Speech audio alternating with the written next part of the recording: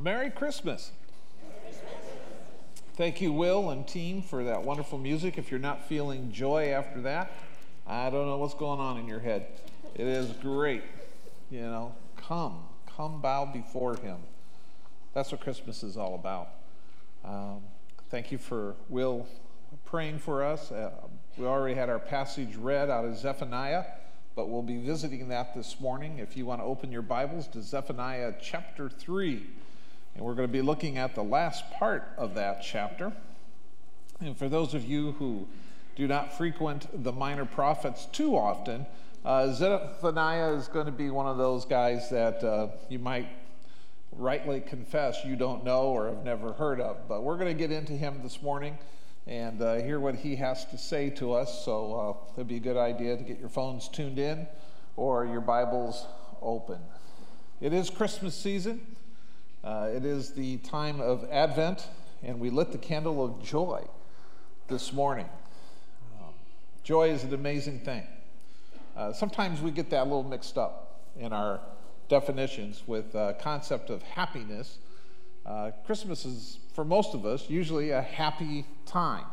If I were to ask you this morning, what's the most happiness that you've had at Christmas? You might think of a favorite gift you received, family and friends coming back together, reuniting, great feast that you had. There's all kinds of thoughts that go on in our head. As I was preparing for the sermon, I was thinking about asking you to think about what's your favorite gift that you ever got for Christmas.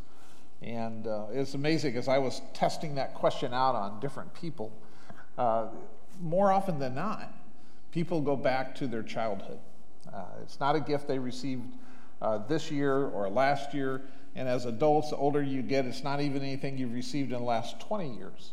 But usually we go back to our childhood. For me, it was a Man from Uncle spy gun. Now, if you're not old enough to remember the early 60s with the TV show Man from Uncle, bear with me for just a second. It was a spy show, classic Cold War programming, and I saw on TV, my brother and I both did, we wanted it looked like a 60s portable radio. It was that long, about that tall. The bottom half was in leather, and there was a dial on the top, and it moved a little tuner back and forward, and you could tune into different radio stations. And you're saying, what does that have to do with a gun? Well, cool as it may be, all you had to do was press a little hidden button, and the barrel of the gun would shoot out from the side. You press another button, and the speaker part was the stock would fold out, came with its own pair of dark sunglasses and fake walkie-talkie. So you were set to take on all the evil in the world. When I got up in that Christmas morning at my grandma's house and I saw that I had received exactly what I had asked for, I was filled with happiness. Happy, happy, happy. My brother was in despair because instead, my grandfather, being the person that he is, and I don't know if this is where I get it, but had given my brother a little baby doll, and Dean was not happy. There was something else for him, but all of the pictures from that year focused on him getting the doll, which he promptly opened, and he hurled it across the table in disgust. I found it later in the week, where it pretty much had laid for most of the week against the wall, and I put it back in his box so that when we got home to Omaha, it was still there with him, just to give him happiness, right? But what's your favorite gift? What thing did you receive that produces happiness at the Christmas season for you? Yeah. You announced the Junior high? Oh, junior high's leaving? Yes. Junior high, leave. We don't want you. Yeah, go Wade. So thank you for that reminder. So yes, if you're in junior high, you'll find a doll and a Man from Uncle gun waiting for you in the back room. So that's happiness. Happiness is dealing with circumstances, all the things that make Christmas so special. But for some of us, Christmas isn't always so happy, right? Some of us associate this time of the year with the death of someone that we love, some disaster in the family, fighting at the table, And so when you say Christmas, not everyone is rejoicing. Not everyone is feeling it. And so we have to be careful. We don't want to assume that that is everyone's intention. But what I would like to focus on this morning, just as we did when we lit this Advent candle, is that joy is independent of circumstances. You see, when we think of that, and we say, well, I'm really happy, I'm sort of happy, I'm not very happy at all, and I'm miserable, we're not focused on joy. That's not the biblical concept of joy. That's happiness. It's an emotion that is dependent upon the circumstances of our life. Joy, in contrast, is something that is transcendent to our human experience. It is something that is not really dependent upon me creating it. I could sit here and say to you this morning, get happy. Be happy. Do your best to be happy, no matter how you feel, no matter what else is going on in your life when you walked in these doors. I want you to be happy this morning. Do your best. And you could sit there and you could just scrunch your face up and think of something that makes you happy. What would that be? And you might be able to do it. But if I said to you, be joyful, it would really be the wrong concept. You cannot produce joy. Joy is something that is available to us.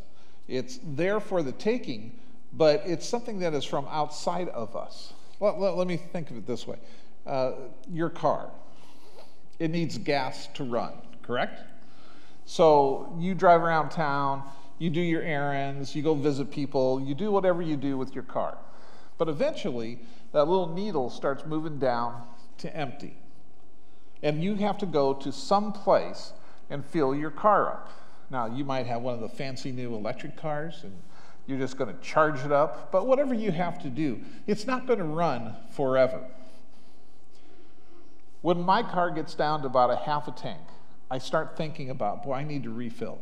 I need to do something so that I don't run any risk of stalling out, being out of gas.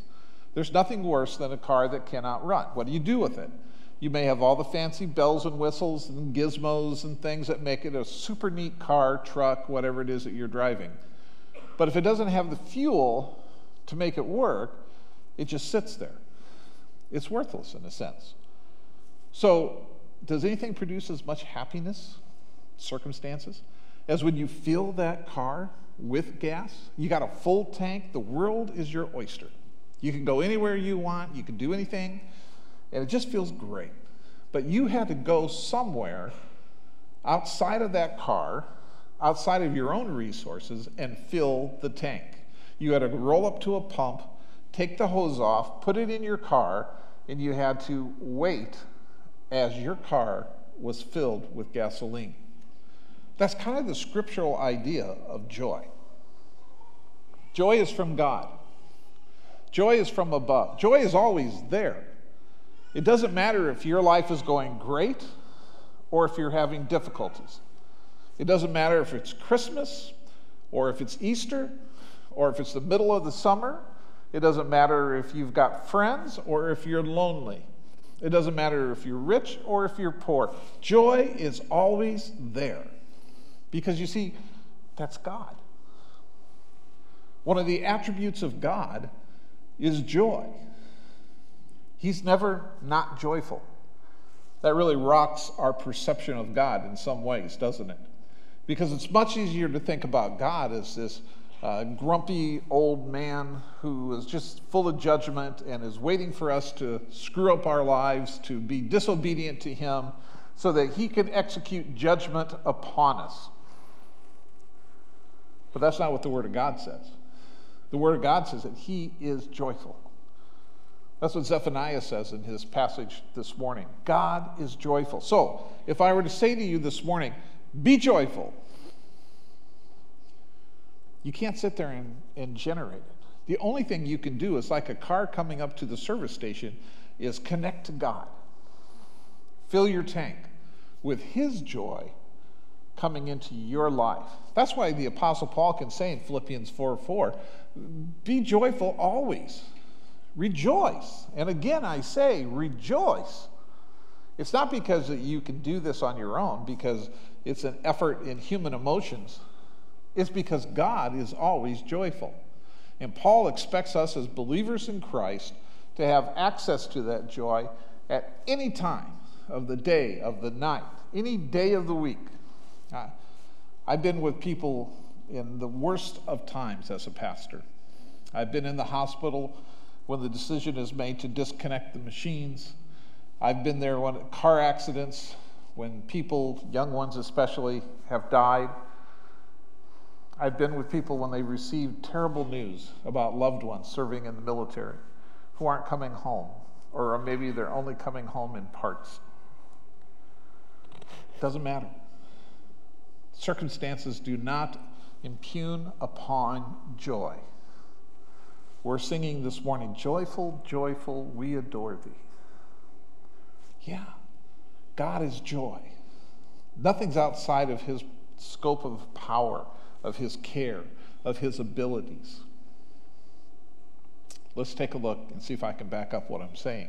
Chapter 3 of Zephaniah. Zephaniah, admittedly, as I said, may be one of those people that when you get to heaven, if that's where you're going, and I hope it is, that when you get there and you meet him and he says, "Hi, my name is Zeph," you're going to say, "What? Zeph? Yeah. I wrote a book of the Bible." And we're going to have to confess, well, I don't know that I've ever read it. I don't even know where it is. Well, it's in there. It's stuck in those little minor prophets, those 12, at the end of the Old Testament.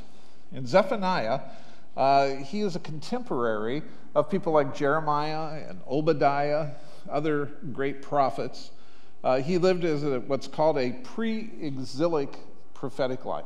He was there before Israel was taken historically into captivity by the Babylonians, at the same time as possibly King Josiah's great revival. And King Josiah is the last of the notable kings of the nation of Judah.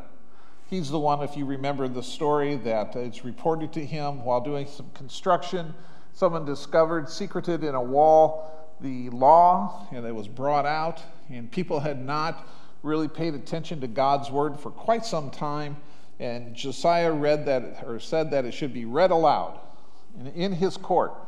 And so as the law was read, he called for interpreters, and he realized that his nation was living in great disobedience to God. And he said, let's change things. Let's do things the way God wants us to do. It's called a revival. And the people turned to God for a very short period of time. That's the life that Zephaniah lived. Most people think that he was probably a member of the royal family. We don't have any record of him in Babylon.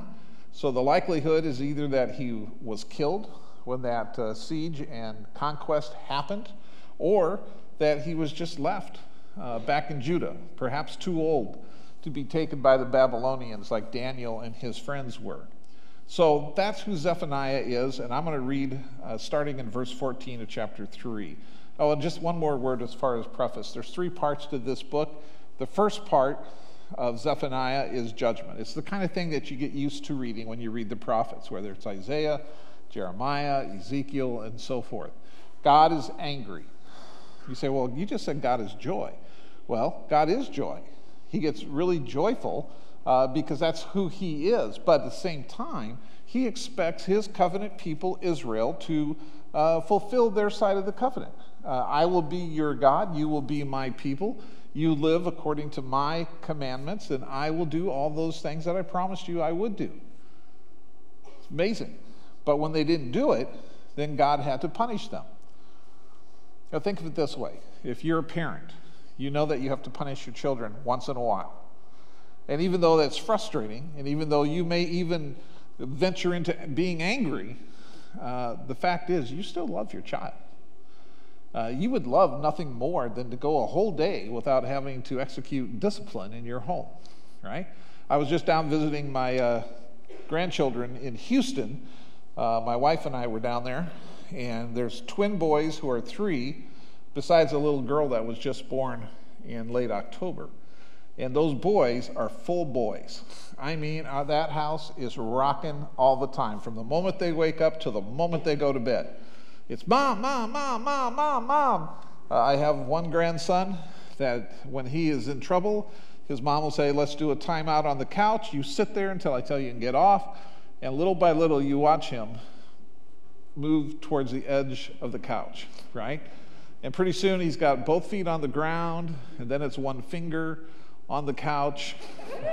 I'm still on the couch, right? And this constant thing is going on between his mother and him, and he knows that if he takes that finger off, he's in big trouble.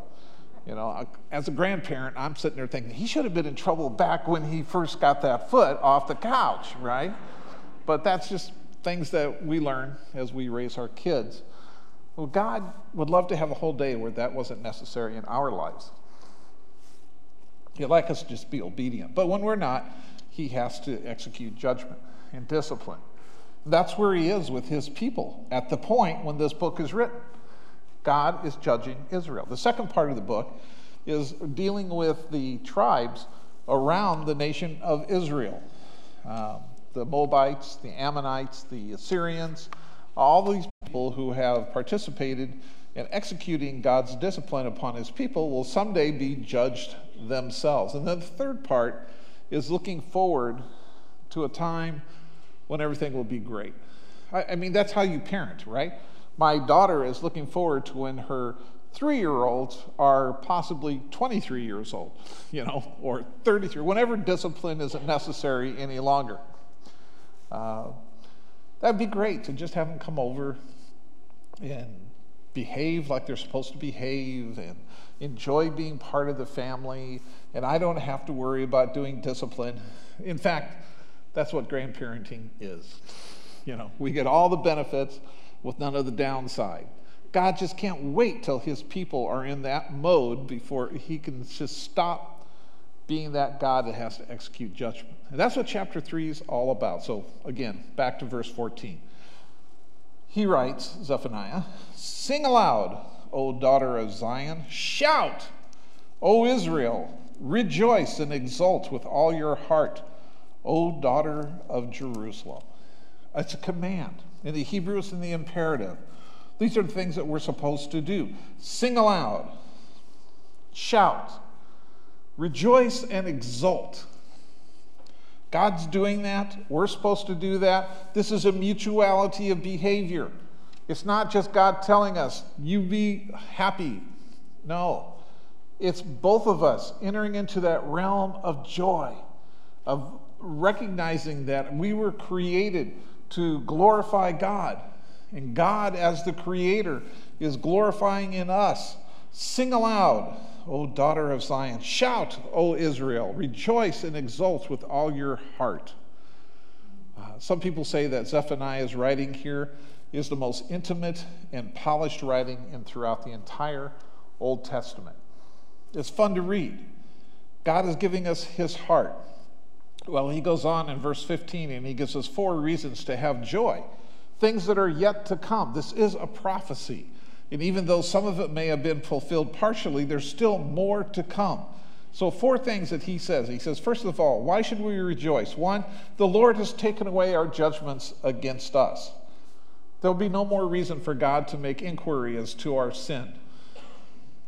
Things will be just like I said. Just like my daughter don't have to worry about one son standing off the edge of the couch with his finger on it to test the edge of the envelope, to see how far he can go before he is punished.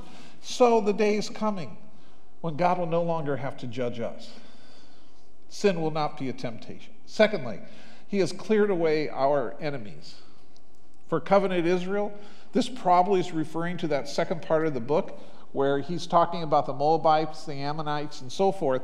But for us today, what is our enemy? Well, our enemy is probably that of spiritual darkness.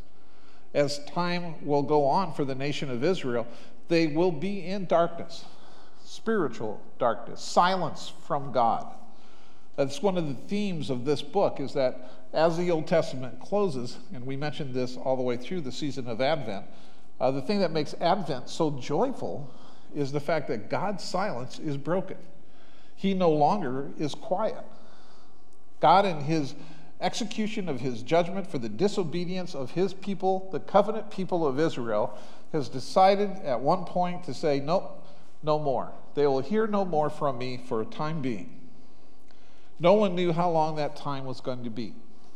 As it was, it turned out to be 400 years. Long time. For us today, that just seems like an unbelievably long time. How could you even remember there was a God with that kind of time and distance? But God says, no, I'm going to clear away your enemies. There'll be no one put you in that jeopardy any longer. Thirdly, and this is the great truth of this book, God will be in your midst. That is amazing. He says, remember that I will be there with you. That's a promise. Now, up to this point, even when things were the best that it could be in Israel, let's say in the Davidic kingdom or under Solomon, God's presence was always limited. If this was the temple and this was the Holy of Holies, the Shekinah glory, his being would be limited to being on the mercy seat behind a large veiled curtain, right? You couldn't just come into the presence of God. Only the high priest could do that once a year. But in what's coming, what's going to be truth in the future, according to the prophecy of Zephaniah, is that God will draw near. He will live among them, living today. Now, this side of the cross in our history, we don't have any problem with that. As Christians, as believers in Christ, we know that God came, that he drew near. And we live in the current benefit of having that relationship with God. The veil has been torn. God is freed from that Holy of Holies because sin is no longer the prevailing condition of his people. Righteousness, holiness, mercy, and grace.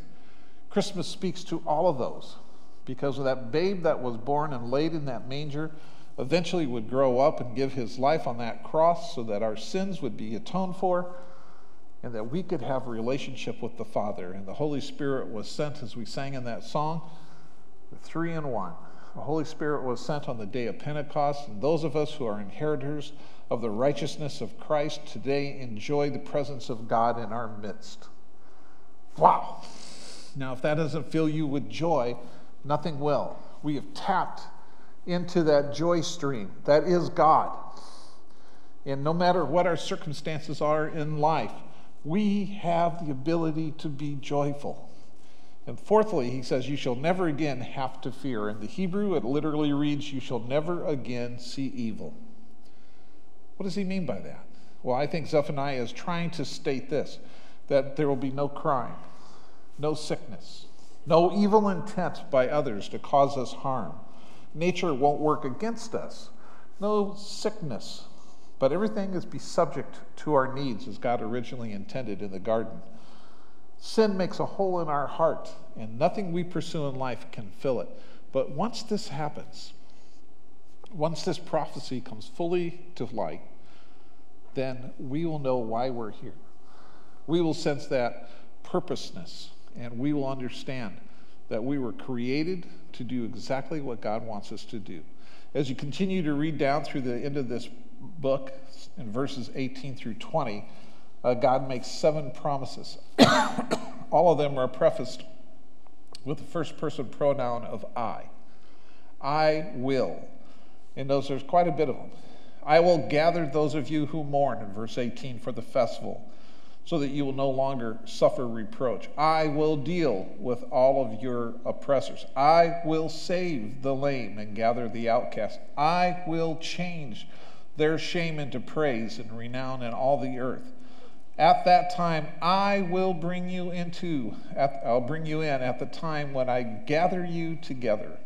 For I will make you renowned and praised among all the peoples of the earth. And finally, when I restore your fortunes before your eyes. It's like God is tripping over himself to say all the things that he wants to say that are going to make it clear what's coming.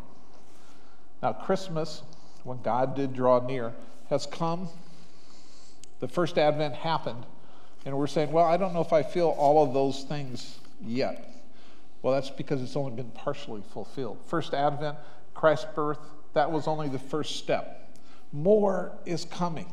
The joy is going to just crowd out everything else in this world. But any time that we see in the New Testament the presence of Christ, we see joyful people, right? The shepherds are out in their fields by night as we sing. And they're told the message that there is something amazing, joyfully amazing happening in town, in Bethlehem, in that stable. Run and see it. The angels split the sky open, and they're singing, and they're joyful. The New Testament continues over and over again with Zephaniah's theme that God has drawn near. See, he was away. Because of our sin, he couldn't come into our presence. And because of repeated discipline and rejection of God, repeated discipline and rejection of God, repeated discipline and rejection of God, God decided to say, okay, I'll give you what you're asking for. Full independence, autonomy. You can live life your way. See how it goes. And Israel did that. And no one better than the people who were alive at the time of Christ's birth understood more easily that just doesn't work. What do you want from God this morning? Autonomy? Do you feel like God has given you a raw deal? You can do better yourself? You're finding happiness hard to come by? You don't even understand this concept of joy that we're talking about? Well, let me just say this. God is drawn near. The theme of Zephaniah's whole prophecy is God is near. In verses 15 and 17, he says, God is in your midst. The Hebrew word, the kereb, it just better translated means among or midst. God is there. He's not going to stay away any longer. But because of Jesus coming, God is no longer worried about your sin because your sin has been atoned for. He now can dwell with us. Paul says in Romans 10:6, and I love this, the word is near you, in your mouth and in your heart. That is the word of faith that we proclaim. It's the same concept. God is there. John 12, the gospel writer says, so they took branches of palm trees and went out to him crying, this is on Passion Week, Jesus, Hosanna, blessed is he who comes in the name of the Lord. Even the King of Israel, he's finally arrived. They can't believe it's happening in their lifetime. They've waited so long. Hebrews 1, long ago, at many times and in many ways, God spoke to our fathers by the prophets. But in these last days, he has spoken to us by his Son. God drew near when Jesus came. It was the fulfillment of what God had been predicting. The quiet, the darkness, the isolation is over. John 1:14, one of my favorite passages. And the Word became flesh and dwelt among us. And we have seen his glory. So for me, we have seen his glory. Glory as of the only Son from the Father, full of grace and truth. Ephesians 2, Paul writes, remember that you were at that time separated from Christ, alienated from the commonwealth of Israel, and the strangers to the covenant of promises, having no hope and without God in the world. But now, in Christ Jesus, you who were once far off have been brought near by the blood of Christ. You've been brought near. You see, when God came into us, when his presence came into our life, he brought with him all those things that we're talking about through the Advent season. Faith, hope, love, joy. It's there for the taking, friends. Why live the way that you've been living? Why struggle throughout life trying to find purpose when God is here? He's not just talking to his covenant people of Israel either. I love this passage in Matthew chapter 24, speaking to the fact that it's even going to get better than it is right now. He says, or do you suppose it is to no purpose that the scriptures say he yearns jealously over the Spirit that he has made dwell in us? But he gives more grace. Therefore it says God opposes the proud but gives grace to the humble. Submit yourselves therefore to God. Resist the devil. He will flee from you on, here it is, Draw near to God, and he will draw near to you. Is there anything better than having God in your life? Happiness may be hard to come by. Joy is there for the taking. It's transcendent. It's limitless. It's eternal. It's who God is. Don't get caught up in all the Christmas stuff of this world, of our culture. It's not about the amount of money you spend or the gifts you get. It's not even about family and friends coming together. It's about understanding that 2,000 years ago, the Christ, the Messiah, fulfilled the promises of God by coming into this world and bringing with him near to us those attributes of God that we are created to exalt in, to rejoice in. Shout, exult, rejoice. The Savior has come. I'm going to close this morning with one more example of this, and I love this story. From Luke chapter 2, beginning at verse 25. It says, "Now there was a man in Jerusalem whose name was Simeon. And this man was righteous and devout, waiting for the consolation of Israel. And the Holy Spirit was already upon him. And it had been revealed to him by this Holy Spirit that he would not see death before he had seen the Lord Christ." In other words, he'd been waiting just like all the other people in his day, waiting. When is God's silence going to be over? How much longer is he going to discipline me? How much longer is this punishment going to last? And the Holy Spirit told him, "You will not die, Simeon, before seeing the revelation of my promise, the child, the Messiah." And so it says, he came into the Spirit, into the temple, and when the parents, that's Joseph and Mary, brought in the child Jesus to do for him according to the custom of the law, he took up his arms and blessed God and said, and this is a great Magnificat of his own, his praise to the Lord, "Lord, now you are letting your servant depart in peace according to your word, for my eyes have seen your salvation, that you have prepared in the presence of all peoples a light for revelation to the Gentiles and for glory to your people Israel." What a moment. All of his life, he had been waiting, hoping, I'm sure at times doubting whether God was ever going to make an appearance, whether Zephaniah's prophecy about drawing near was ever going to happen. And there it was, that baby. Joseph and Mary didn't know what was going on. I mean, this was just really the 8th day of Jesus' life. The gold and the frankincense and the myrrh and the magi, they hadn't even come yet. That would be down the road. They're at the temple doing what they're supposed to do in obedience to the commandments of God. And here's this old man and says, "Look at this. My joy is complete. The Messiah." How much more should we be rejoicing? How much more should Christmas mean to us? It's not about the gifts. It's not about the feasting. It's not about Uncle Earl, Aunt Bessie. It's not about coming back together and sharing memories. All those things are great. But it's really about the joy. God is here. When it says the Lord is near, it's actually grammatically able to be translated as God is here. God is here. Think about those people in this first century, Joseph and Mary's contemporaries. Many of them, if not all of them, had woken up on that first Christmas morning. Maybe they had been waiting. Maybe they were aware of the fact that there was a promise yet to be fulfilled.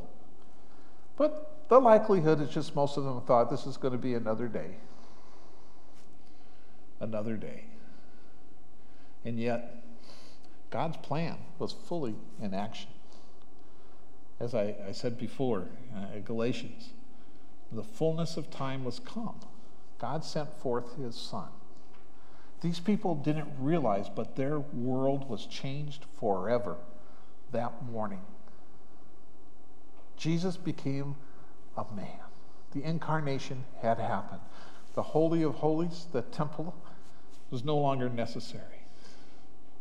God drew near. It's the causation of joy. It's the realization of joy. It's the action of joy. I can be in the presence of God.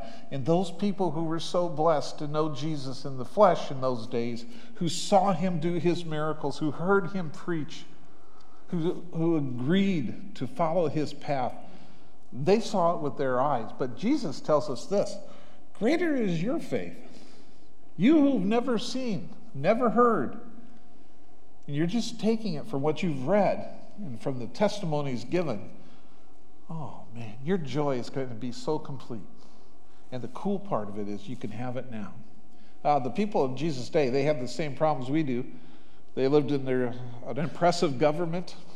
The Romans, they could kill anyone they wanted whenever they wanted. They could take your money, they could steal your goods, they could take your livestock.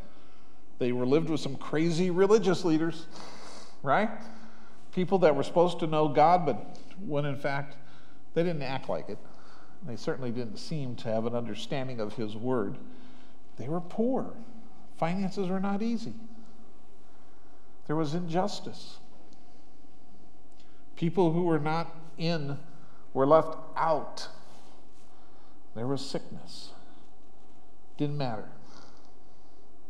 God's plan was put into action. The baby came. The first advent was just there. Now, we today, we're waiting for the second advent, for the second time that Jesus comes back.